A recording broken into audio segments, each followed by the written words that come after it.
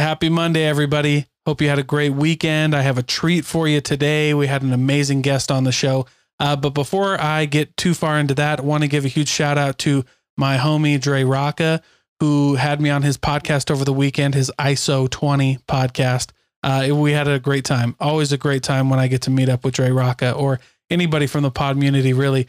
27th Hour, Will Wonder, Young OGs, Other Side of the Beehive, all these guys, great group of guys podcasting. So make sure you check out Dre Rocca too. He's doing a great contest called You Match, You Win. So go follow him on Instagram for more about that and get a chance to win some money and have a lot of fun and get to meet new people. So You Match, You Win. Go follow him at Dre Rocca on Instagram. If you're not following me, make sure you do that as well at Dalton K. Jensen. That's my website as well, daltonkjensen.com.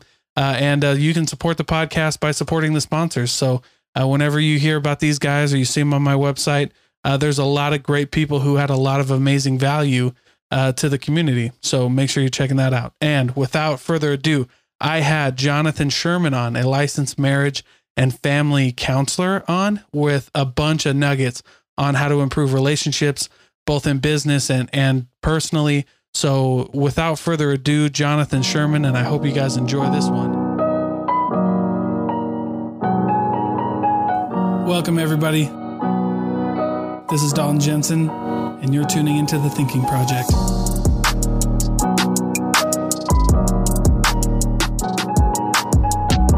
That's great. So tell me a little bit more about what that is and what you're doing with it. My name's Jonathan Sherman. So I'm a licensed marriage and family therapist. I refer to myself as a relationship strategist. I'm a speaker. My website is marriageenvy.com. It's called Marriage Envy because I've worked over the years. I've been doing this for 25 years in a lot of different settings, working with individuals, couples, families, mental health, addictions, of course, relationship work for a long time. And what I've found is that a lot of people, of course, come to counseling, especially when I'm working with relationships with couples, is they come to counseling feeling pretty broken and like, man, they're screwed up and they've got all these problems, and it's understandably very problem focused. And so what they're oftentimes kind of hoping is, well, maybe we'll be able to save the marriage, patch it together. We don't really know if we're going to save the marriage. We don't really know what to do. They don't really have a very compelling vision of what's possible because a lot of people don't see what a great relationship really looks like. Mm-hmm. Right. We have, unfortunately, the divorce and marriage numbers are pretty grim. The satisfaction rates are pretty grim. And so what I explain to my couples is I want them to have a third option to what most couples feel stuck between. They feel stuck between two crappy options of one, stay in a dead marriage or one that's not very fulfilling, or get a divorce. And while some divorces definitely need to happen, we know that most don't need to happen, but they don't know what's possible. So they feel like, well, either stay in a crappy marriage or get a crappy divorce and stuff. But option 3 is to create what I call the great relationship. Let's learn the things that people we just don't teach in our society, that we don't teach in our culture about what actually works to make a happy, healthy relationship. How do we do that with these real people that are right here in front of me? And so the marriage envy is coming from this idea that I tell them that I want my clients, my goal for my clients is that I want them to look at my wife's and my marriage and say, man, Jonathan and Kara, they've got a great marriage, but nowhere near as good as ours. I don't want anyone to envy my marriage. I want my clients to have the enviable marriage that they feel proud of, that they're like, look what we created. Look what we built together. Look what we overcame and to have that sense of ownership. A lot of people at best are thinking maybe they'll be able to patch it together. A lot of people don't have a compelling vision that they can have something amazing. Yeah. Wow. You said a lot of like really important things in that. And I don't even know where to start really, but so you're talking about, mainly marriage and family therapy, and relationships, and you're talking about some of the stats. So what are some of the stats with like marriages? Yeah. So depending on which research you're looking at, we know that first marriages have about a 50% failure rate. A lot of people have heard that. Okay. People don't realize that second marriages have about a 65% failure rate, and third marriages have a 75% failure rate. It gets worse. Wow, it gets worse as you keep getting. Yeah. And so people think, well, hey, we've learned our lesson. We're going to go and get remarried. And I found this wonderful person. And whatever happened in the previous marriage, well, I'm moving past that and we're moving into something good, right? That's a good thing. But people don't realize that the dynamic shift, because a lot of those second marriages are going to be step family relationships. And most people aren't doing premarital counseling or early marital counseling for their first marriage. Most people aren't doing that for their second marriage. So do you think people should do like premarital counseling or like counseling in the first year or two? Oh, absolutely. Like even if there's no problems. Especially because there's no problems. Okay.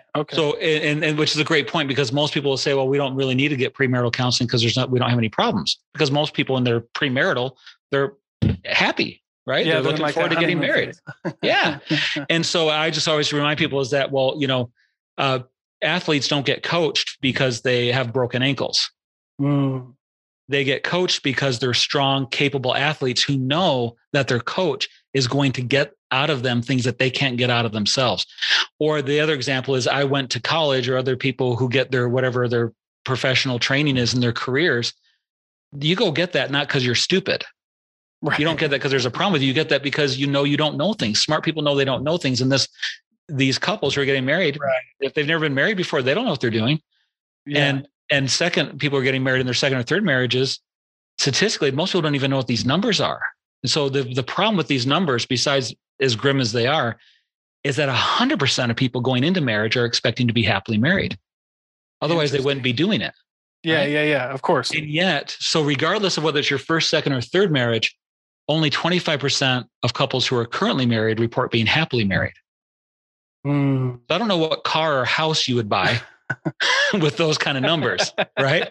For sure. And so a lot of times so you don't have to have any problems, but what you have going into a relationship is a lack of awareness and a lack of knowledge. And so many of these reasons that lead to divorce are preventable. But if we don't know it's there, like if you're driving on the freeway and you don't know that you have a blind spot and you turn into a semi, that ignorance cost you your life.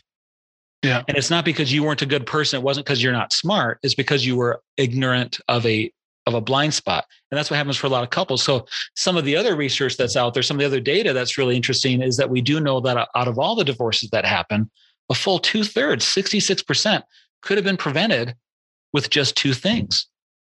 Education. What do we need to know that we just don't know? Yeah. And intervention. How do we apply that knowledge with this person and that person, with his strengths and her strengths, his weaknesses, her weaknesses, with their unique dynamic? Now, that doesn't mean that all marriages should be saved and all divorces shouldn't happen. There are plenty that definitely they should divorce. And so I'm not here to judge whether anybody's been divorced or not. And some marriages shouldn't be staying together, right? But when we go with the understanding that most people getting married, 100% are wanting to stay married, right? Yeah, when they get married, the plan is we're going to get married and we're going to be in love forever. Yeah. The problem is they just don't have a plan. So the other analogy I'll use to answer that point that you made is like, well, even if we don't have problems, is the blueprint analogy, right? Okay. Have you ever seen anybody build a house without a blueprint? No, never. Right? They safety inspect it. They have to make sure it's up to code. They get so that when you get the workers building the house, they have a clear plan. They know exactly what to do. No one's arguing about, well, I think the bathroom should go over here. No, the bathroom should go over here. Well, where I grew up, we put bathrooms over here. Well, that's just stupid. In my family, we did it this way. Yeah. That's the bulk of most couples' arguments. They don't have a clearly defined plan.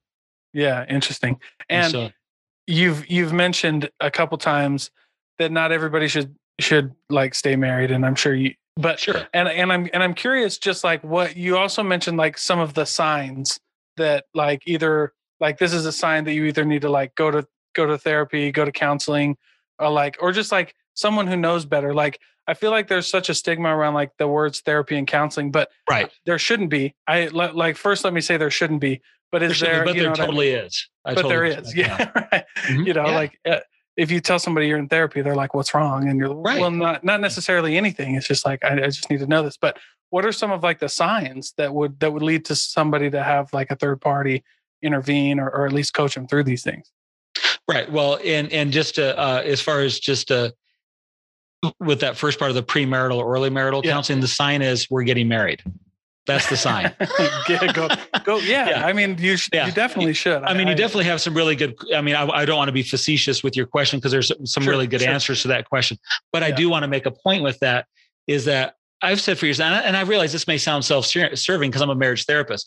I would be happy to give this advice if I left the field today because I know the research.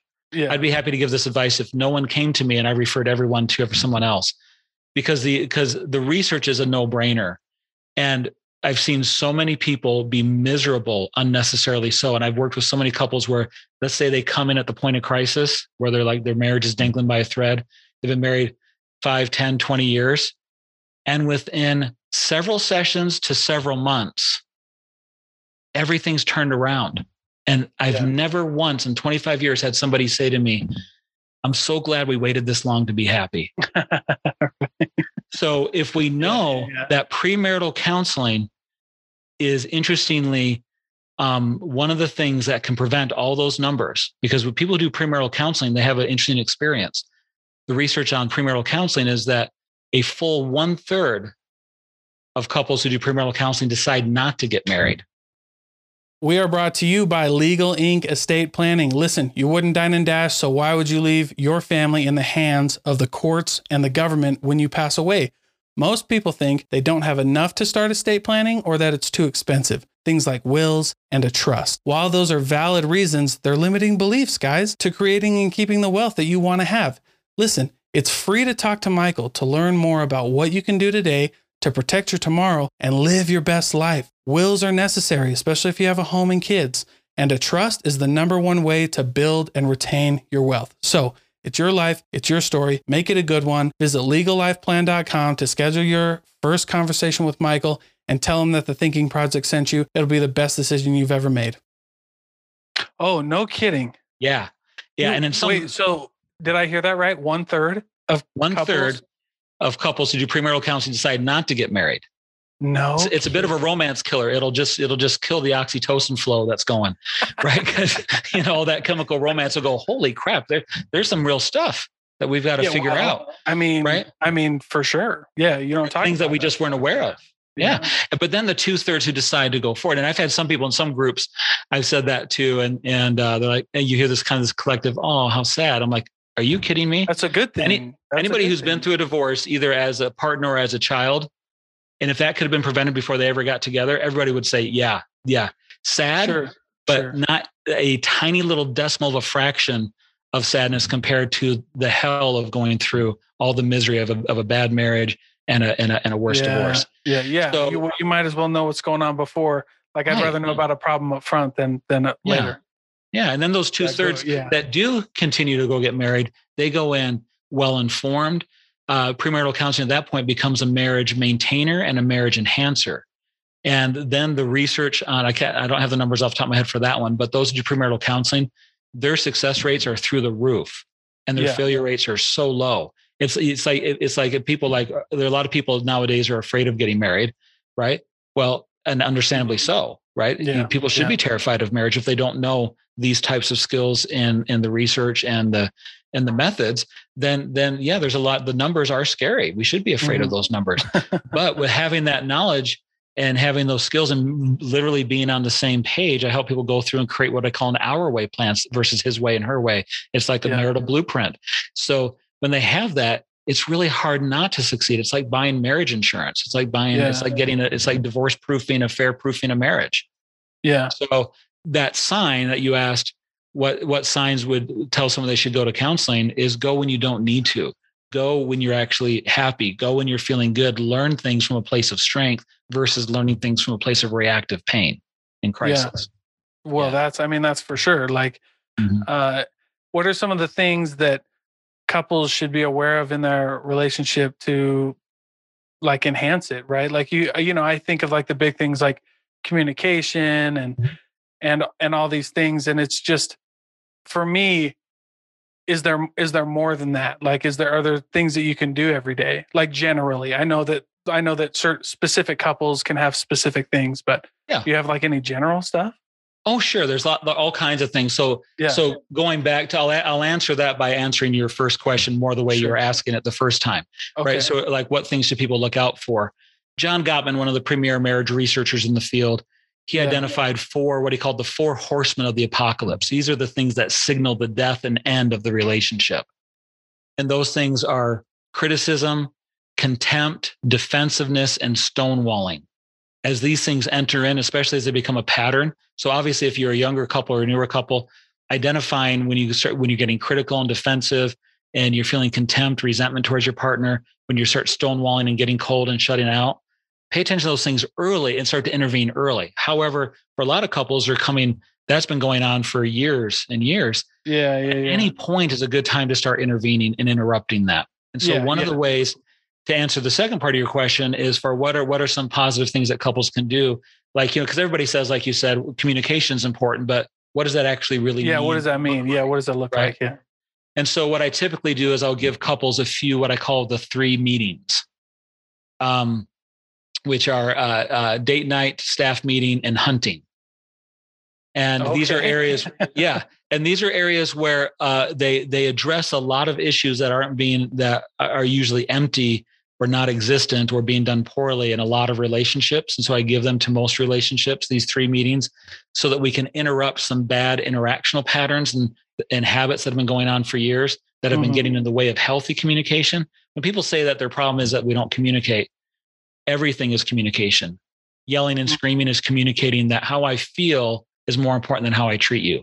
That's communication. Interesting.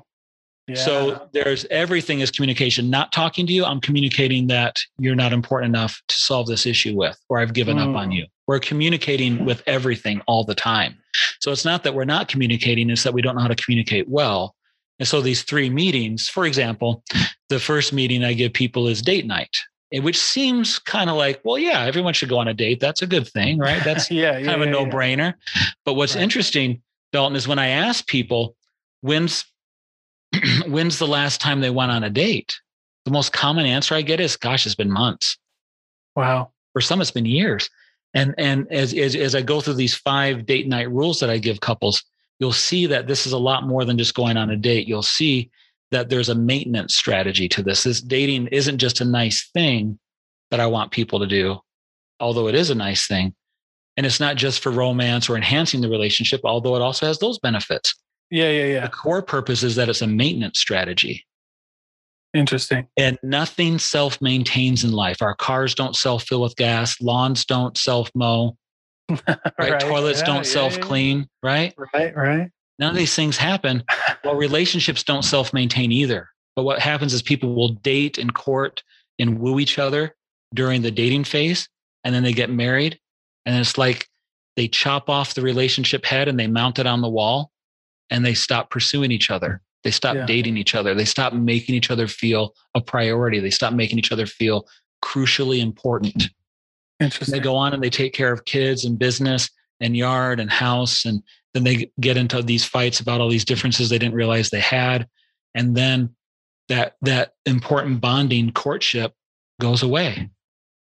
And they don't nurture and maintain the relationship anymore. So of course, if you didn't mow your lawn or clean your toilet or change the oil in your car, you're also going to have serious maintenance issues. Oh, for sure. Yeah. Right. And you know what? Go ahead. No, that's it. Yeah, go right ahead. Okay. Well, I was just going to say that's a lot of good stuff. I mean, a lot of people don't understand that. And I like what you said earlier about people who want to, who should do this before they get married. And I really like that statistic of like 1/3 who don't, because I feel like we do a really good job at hyping it up, and then no job of coaching you through it. You know what I'm saying? Oh yeah, seriously. I feel like that's a pattern, not just with marriage, but now that my eyes are open to that, it makes sense. But I feel like that's a pattern almost everywhere. With this idea that like, it's such an important thing, but you don't know how to do it. And that's great. So what made you, now the whole point of this podcast, even though we talk a lot about like advice and how to stuff and get into that, but I like to know, like how you decided to enter this career field. Like what made you choose this?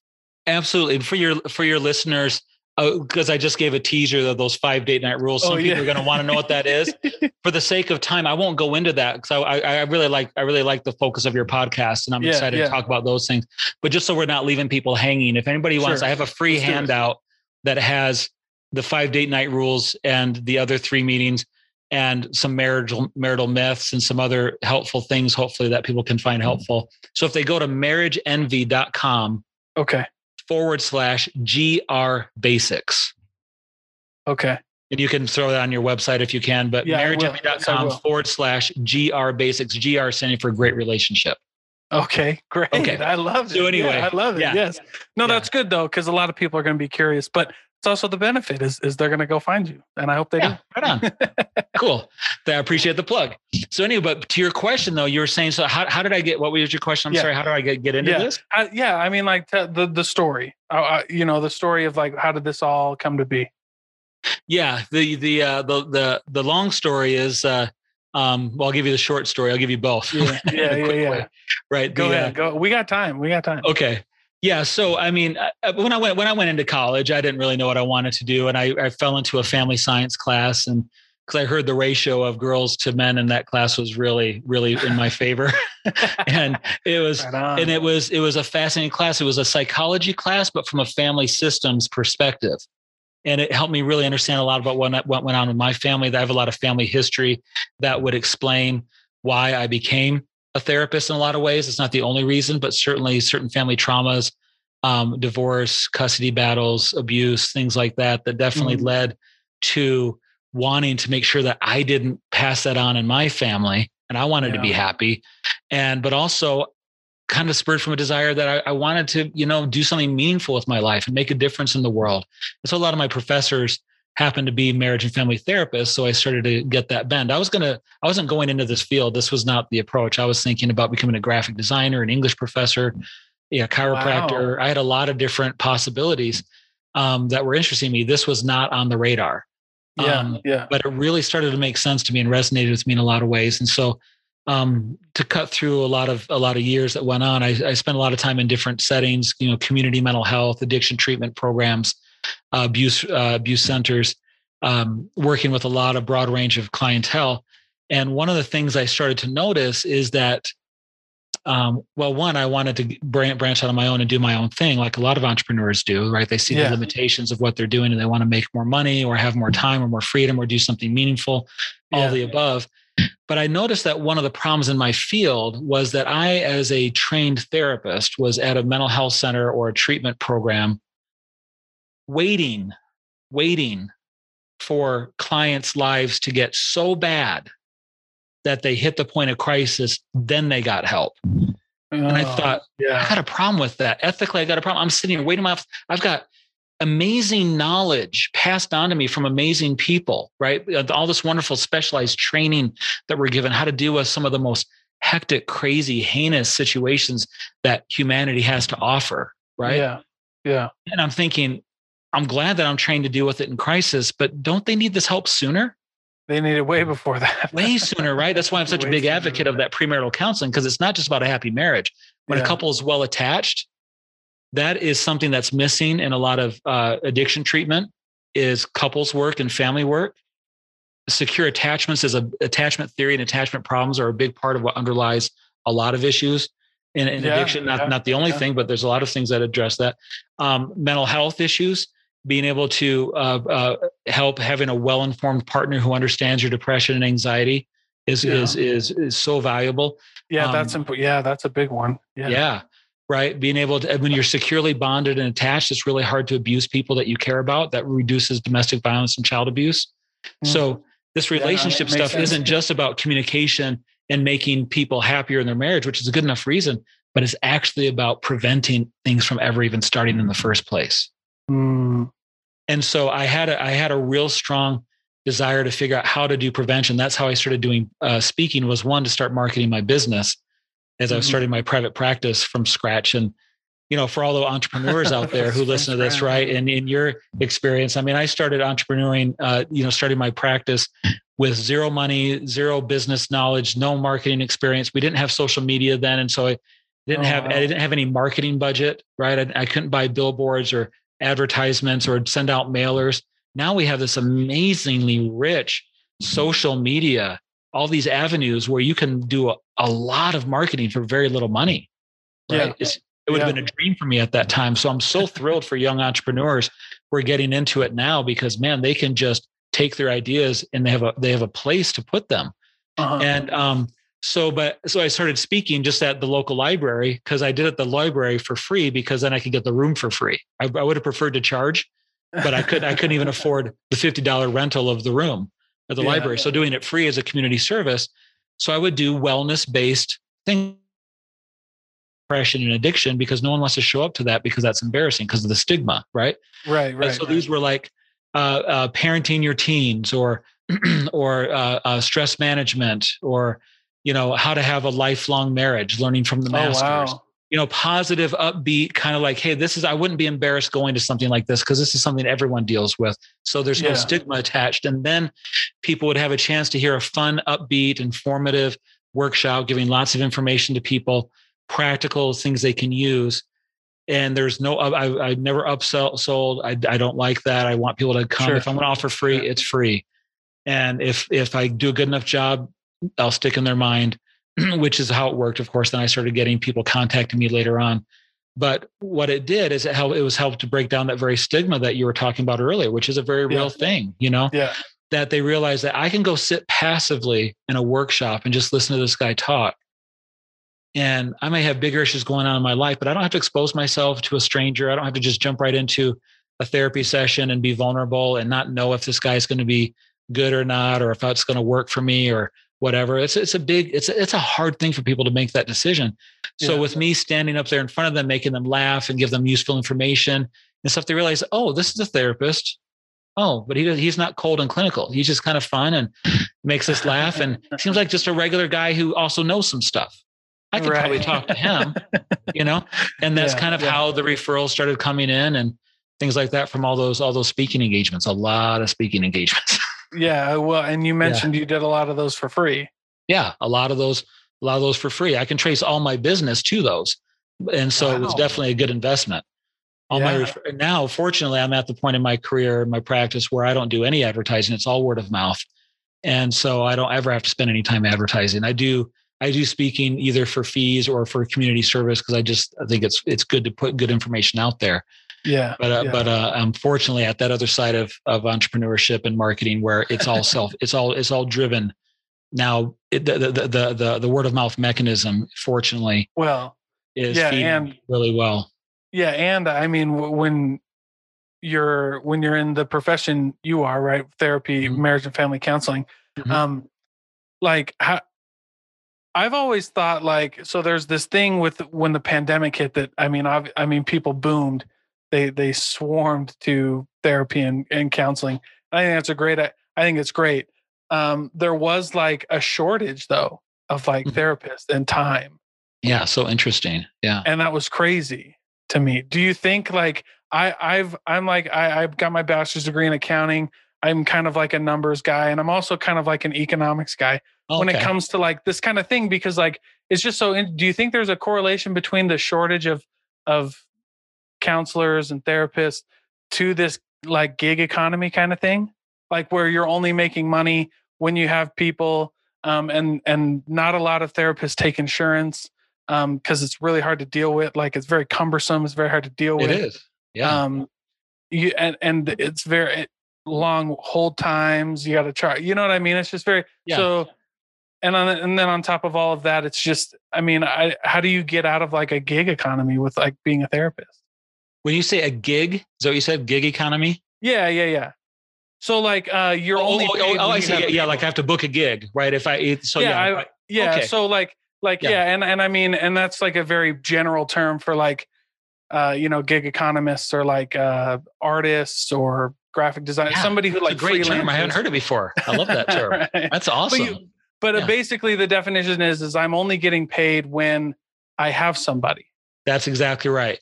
And it's hard. How do you balance self-care? I know, most therapists don't work 40 hours. I mean, well, now they do. Now they work 40 plus because of the shortage, right? Yeah. But it's just, I'm just curious. That's a great question. And as an entrepreneur, and who's also a therapist. One thing I love sharing this information with entrepreneurs in general, but also with therapists specifically, because lots of times people don't know what questions to ask or you know, or how to be vulnerable with it. I always tell people I'll answer anything you want to know about the practice. What's easy about it, what's hard about it, what I love about it, what I hate about it, right? So that people can make informed decisions, because it doesn't have to be in this field. It can be like any form of small business that people are starting up, which is what, you know, you're advocating for. I love the work that you do, because I'm passionate about people being successful in their entrepreneurial endeavors. Thank you. And so that's actually was one of my fears when the pandemic struck, besides being worried for everybody, but was in my own self-interest. I'm like, oh my gosh, my service can be viewed as a luxury, right? Because I don't take insurance. I charge a premium fee. Not cheap. And it's that could be something when so many people are losing jobs, right?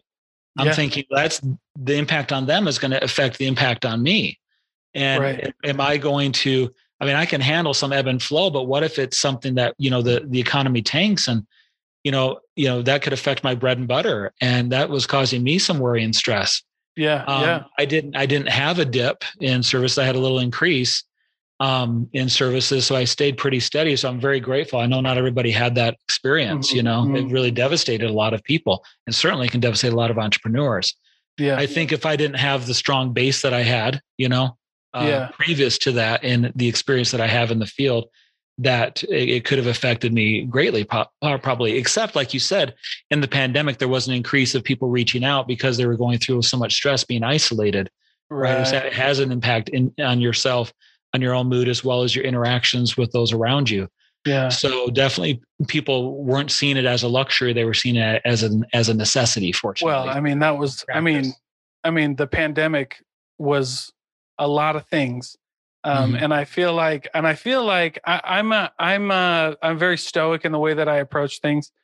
And I felt like, you know, you got to look for the lessons that you can learn. And one of the lessons I think that a lot of people learned from it was, you know, the importance of, like, you had a lot of at home time, but also, like, man, there was so much uncertainty, and that can put a lot of strain on people just in general. You know what I'm saying? So true. So especially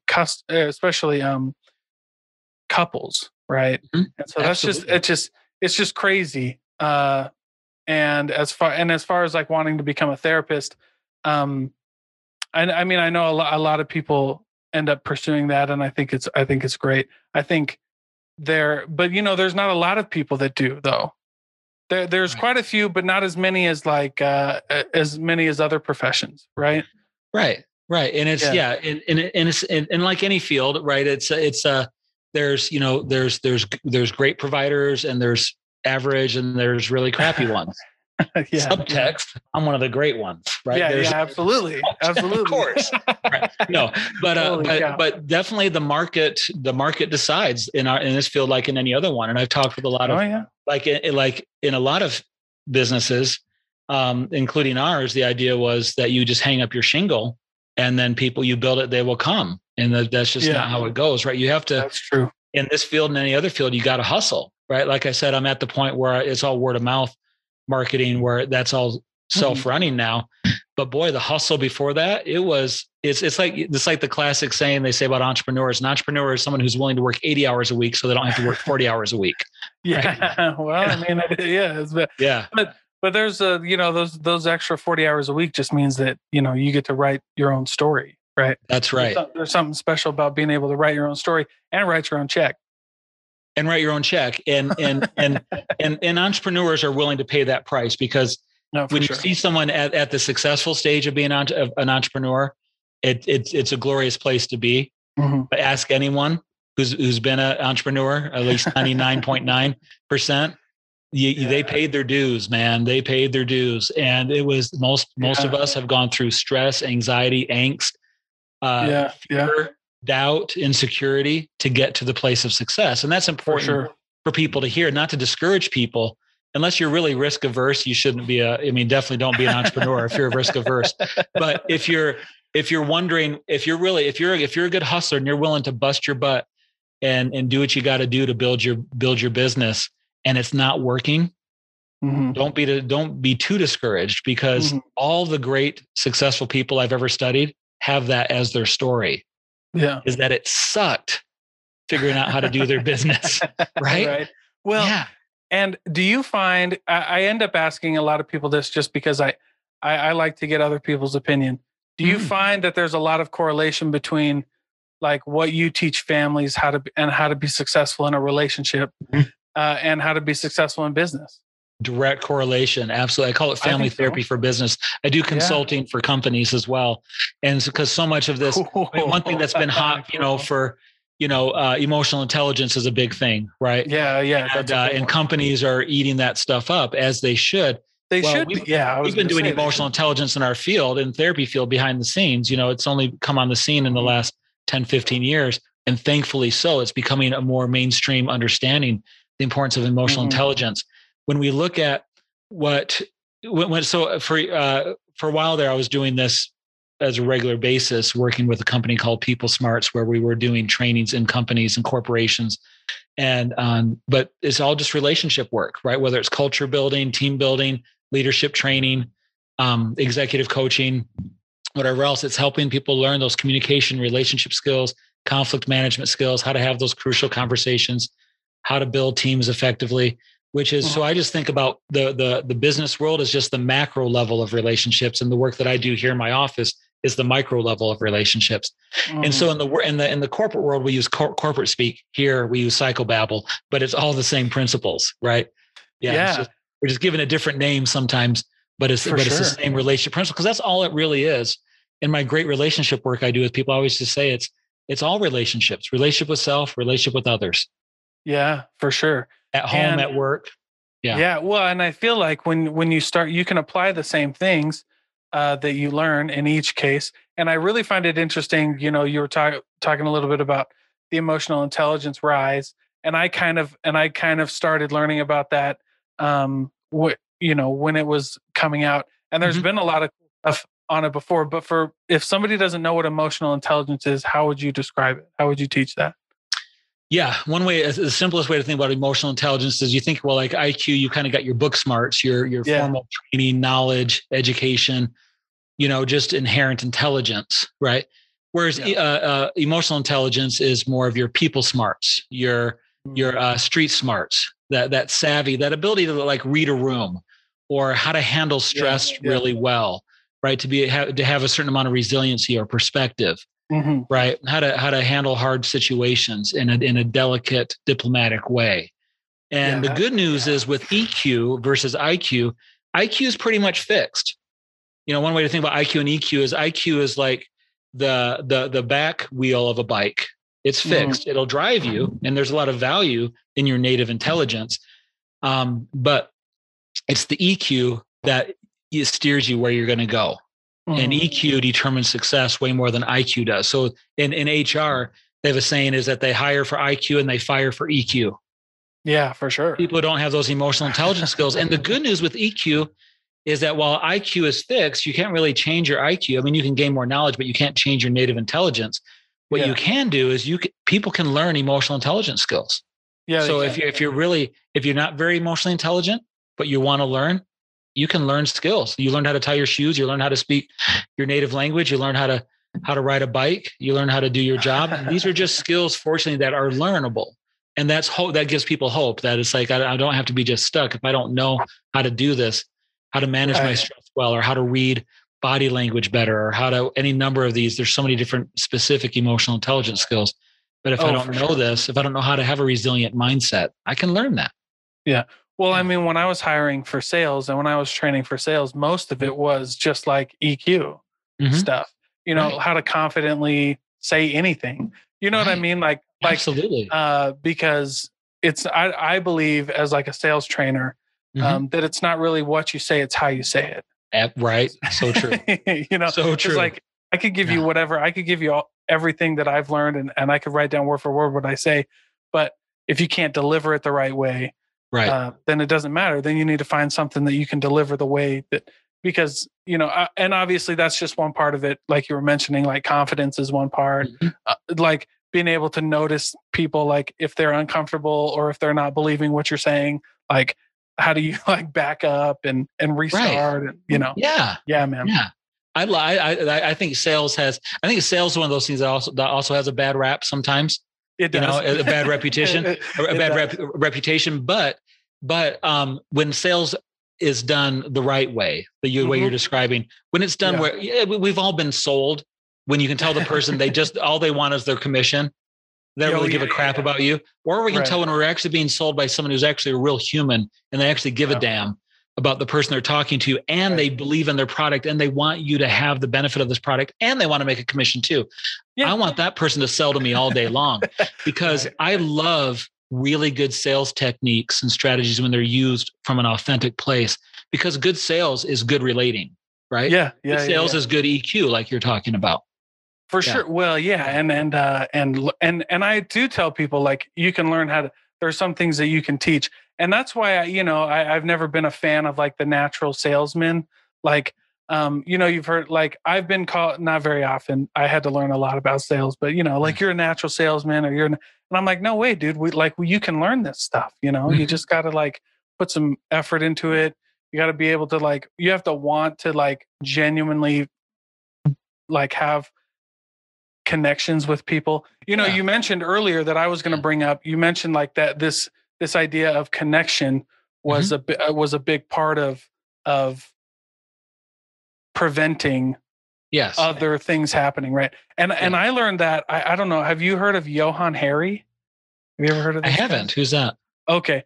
He wrote 2 books, two that I've read I really like. But anyway, he did this TED Talk called Everything We Know About Addiction is Wrong. And he said the gist of it was the opposite of addiction isn't sobriety. The opposite of addiction is connection. Yes, I have. I watched that TED Talk. I didn't remember the name, but great. Okay, it's a really good one. I love that. When you said that, I was like that. Yeah, I mean, and the only reason I bring him up was because when you said that, I was like, there it is again. You know what I'm saying? Like, absolutely. This is just, I mean, when you hear something more than once, you're like, okay, it must not be that crazy, right? I don't think they'd let somebody that crazy on a TED Talk, but I don't know. You don't know. Who knows, right? No, but I do remember that one. That was a really good one. I thought that when I heard that, I'm like, yes.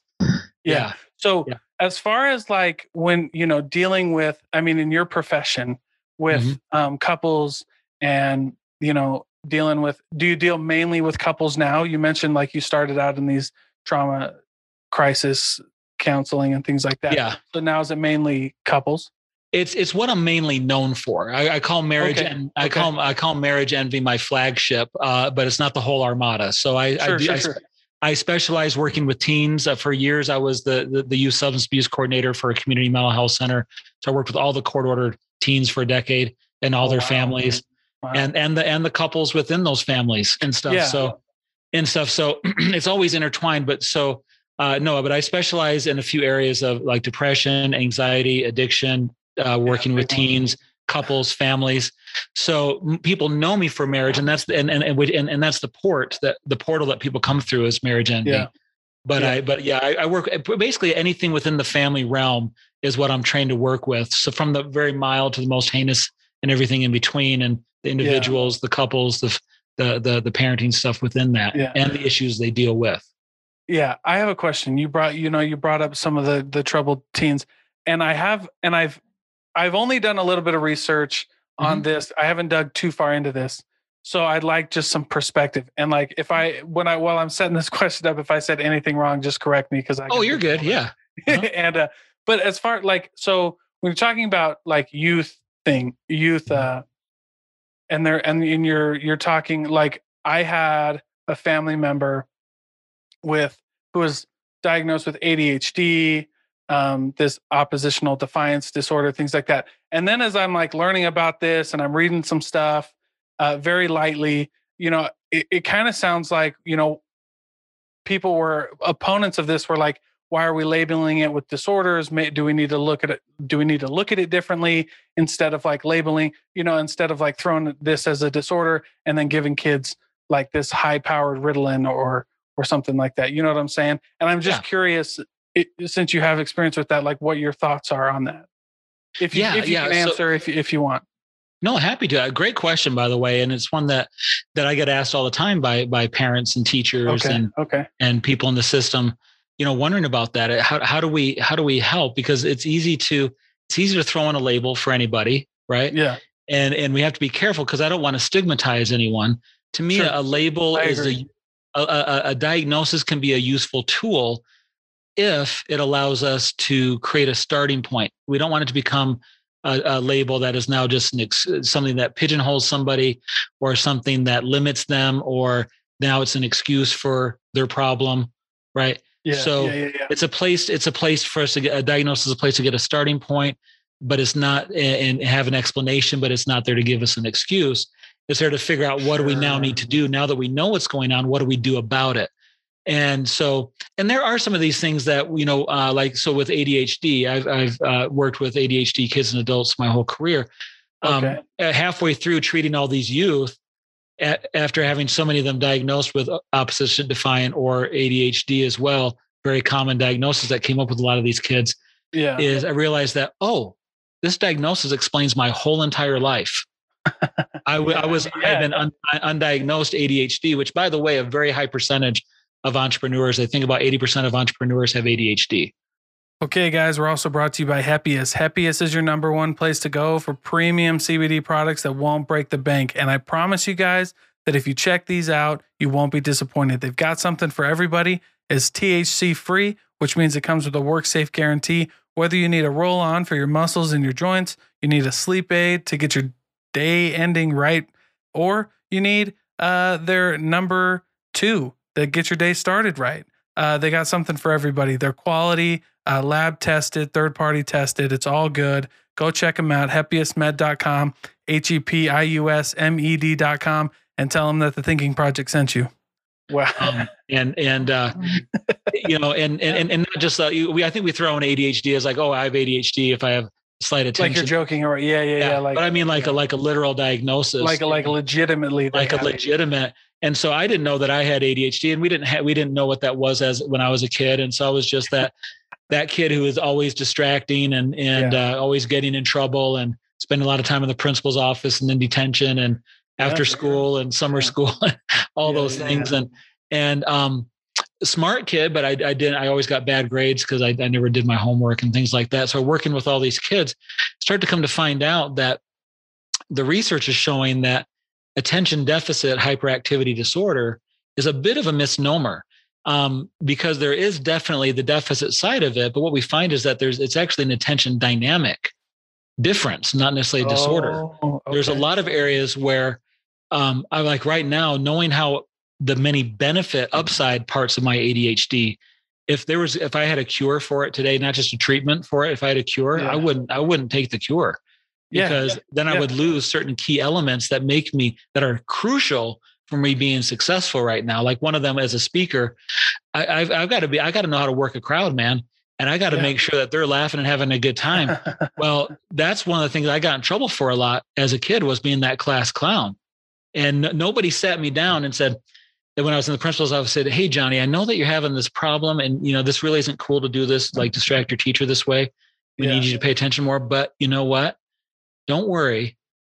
Down the road, people are going to pay you to do just what you're doing in class." It's called speaking. So maybe you should look into becoming a speaker. It wasn't ever channeled, right? So one thing I want to make sure when I'm working with somebody who has oppositional defiant or ADHD or any of these other things, I want to make sure that as we identify not just the problem, but we identify the strengths and what's going on with this person, so that my work with my clients, whether it's kids or couples or whatever, even though we're dealing with problems, it's a very solution focused, positive orientation. There's a lot of assumptions of capability, of resilience, that these people have strengths that we're going to leverage in our counseling, and that it's not me doing treatment to them. It's us figuring out together how to co-create some really cool solutions, whether I'm working with a teen or working with their parents and stuff. So I'm not necessarily opposed to the medication, but I want to make sure that the kids are learning skills too. Medication doesn't teach skills.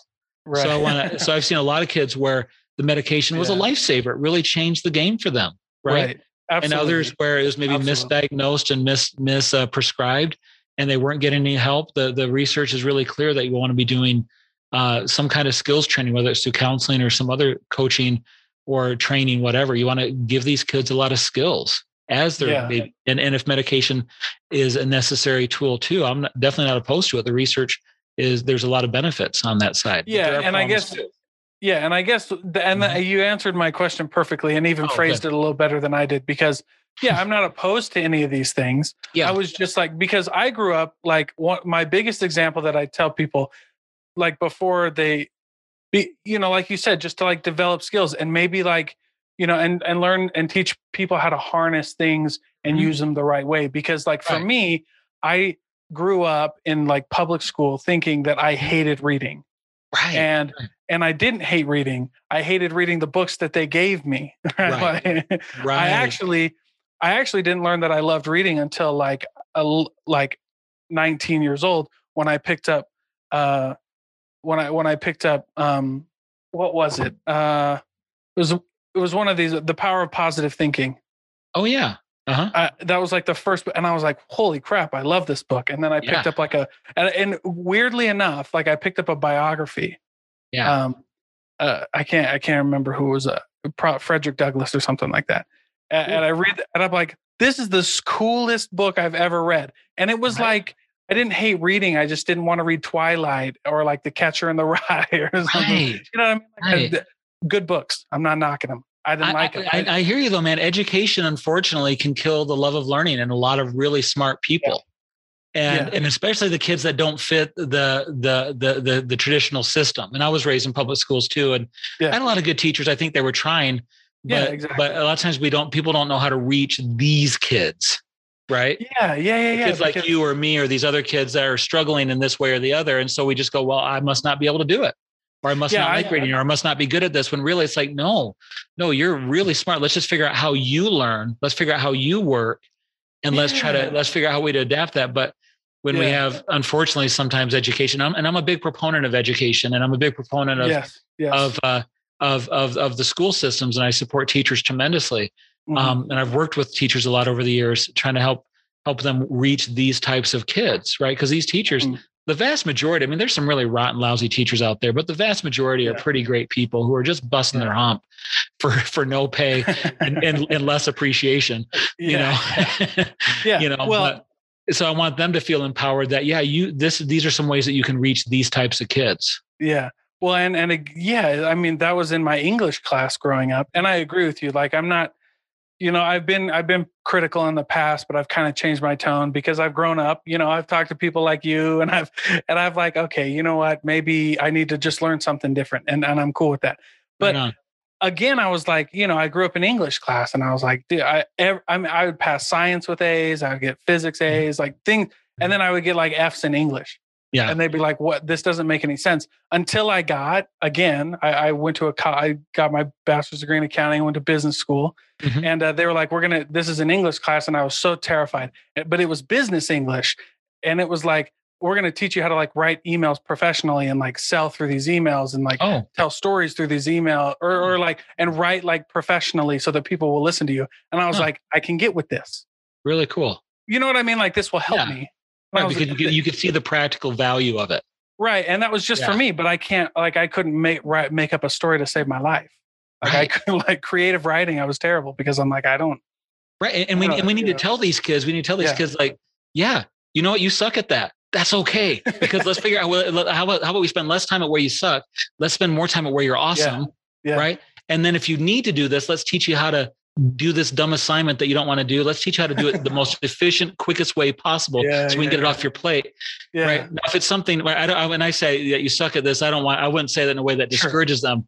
But I get what you're realize saying, that it, like I'd say to a kid like that who hates reading, or doesn't like reading, I'd say, you know what? It sounds like you don't like that kind of reading, huh? I wonder if there's other types of things that you might be interested in. So where we make that assumption that it's not that you don't like reading or that you can't do this, is that, maybe this type sucks for you. Or you don't like this kind, or you can't do that kind.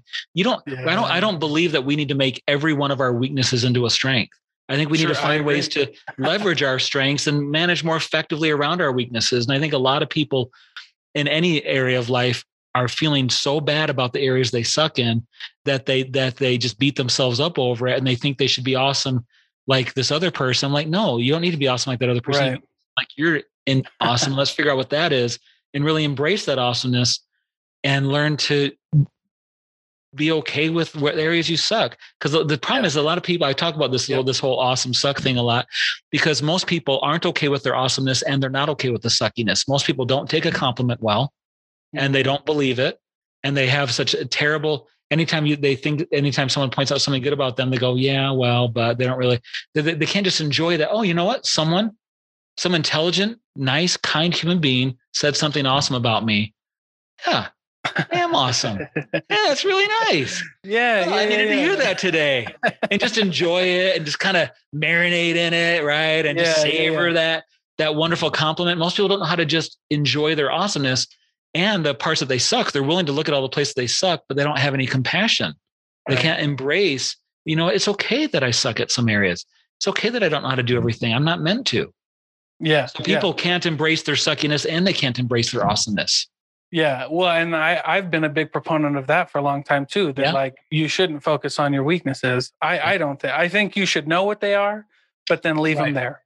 Like, and that's not to say like I want to be good at something, so I'm going to work at it until I get good at it. Like, right. Sure. And I think that's what you're saying. Sure. Like, there's just some things like I will never be a fiction writer. Like, right. You know what I'm saying? I think we're both for self-improvement. We're both for, right. I think we're both for self-improvement and but know your lane. If we have like a toxic weakness, right. Or something that's really debilitating to us, of course, you and I are going to work on that. But there's other areas where it's okay to just say, you know what, I'm not good at that. And that's really okay. And I'm at peace with myself, because that gives me, by not having to worry about that, I can focus on really developing what I'm natively either good at or have some inclination towards. And I want to build that into a real talent and skill. And learn to enjoy that.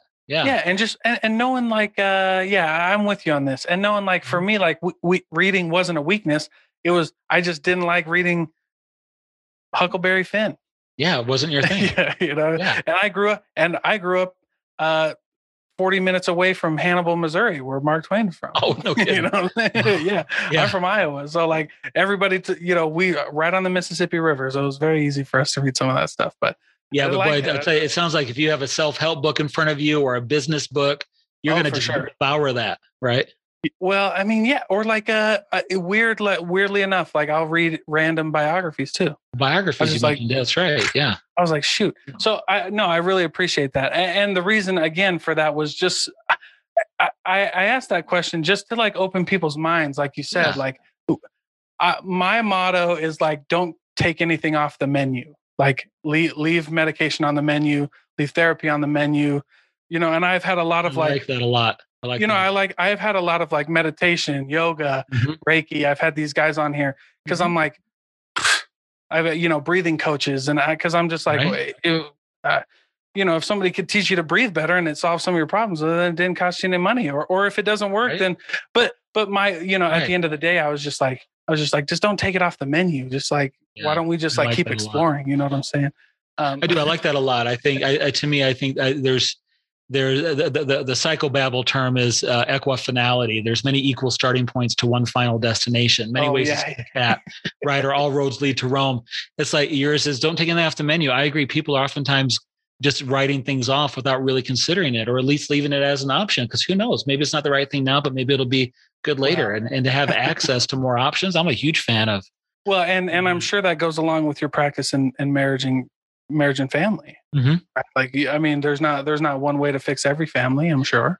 Yeah, there's not. And then to me, I bow down to in my office, I have my own spiritual beliefs, but in my office, I bow down to what I call the God of pragmatism. If it works, we do more of that thing. If it doesn't, we chuck it. I don't care how precious we hold to. Well, that's just always the way I've done it. Yeah, but it ain't working. We're going to get rid of that, Well, it's good though. I mean, there's no reason to waste time. There's no reason. Right. Well, you've been really generous with your time. I don't need to take any more of it. But that went fast. You're a great interviewer, man. You just keep the questions coming, and you've got a good flow to you, man. I really appreciate the invitation to be a part of your podcast. Absolutely. Like I said, I listened before we started. I listened to a couple of them already. I'm looking forward to keeping it in my rotation.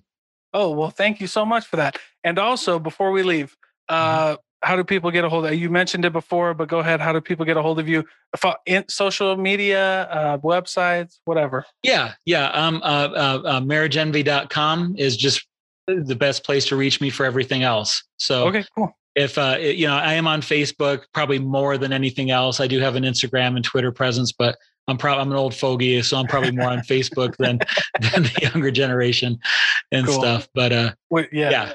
But I'm happy to have people join me there, follow me there, friend me there, whatever. So cool. Yeah. Well, we met on Facebook, so I'm really glad that we did. And it was this question that I was like, we met because what could you talk about for an hour? That's right. Yeah.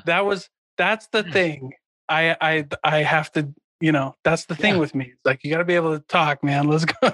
And you did. Yeah. Great. Well, I loved your question, and there was a great response from everybody. It was in the Connect Utah group, right? Yeah. My response was, I have it right up here because I was looking at, well, how do we get started? And I said, relationships, dating, marriage, parenting, mental health, addiction, psychology, and vintage VWs. And gratefully, I get paid to talk about them pretty much nonstop, except for the last one that I pay for. The vintage VWs. You gotta pay through the nose for those. I want a vintage bus, man. Oh, that's yeah. Well, if people want to get hold of me, well, first of all, facebook.com/great relationships is my main profile. But if they do a hashtag chalk bus on social media, my 1969 Volkswagen bus will pop up, and it's painted in chalkboard paint, and it has chalk on the rear window, so anybody can, and a big sign that says "Draw on me," so anybody can draw on it anytime, anywhere. And it's amazing. Talk about connections, the connections that have occurred because of the chalk bus. Wow. Yeah. How did I just remember that you said VW buses and we're like at the end of this thing? We're gonna have to do this again. We gotta do this again just on vintage Volkswagen. Well, because dude, that's my dream. My wife hates it, but it's my dream. I'm like, a Volkswagen bus. And because one of my favorite places in the world, and I haven't traveled outside the United States, so this is a big claim. Yeah. I love the Pacific Northwest. I spent a lot of time in Oregon, and my dream is to take a bus or a van, like all decked out, and just cruise for a month up and down that thing in a van. That is a righteous, holy dream that must happen someday. That's got to happen someday, brother. Even if it's one that you just borrow and rent or something. Well, you'll have to. Where are you? What city are you in? I'm in North Salt Lake. North Salt Lake. Well, someday you'll have to. I don't know if I trust the bus all the way up there, but if you're ever down in my neck of the woods, swing by and I'll let you take it for a spin. All right, deal. Yeah.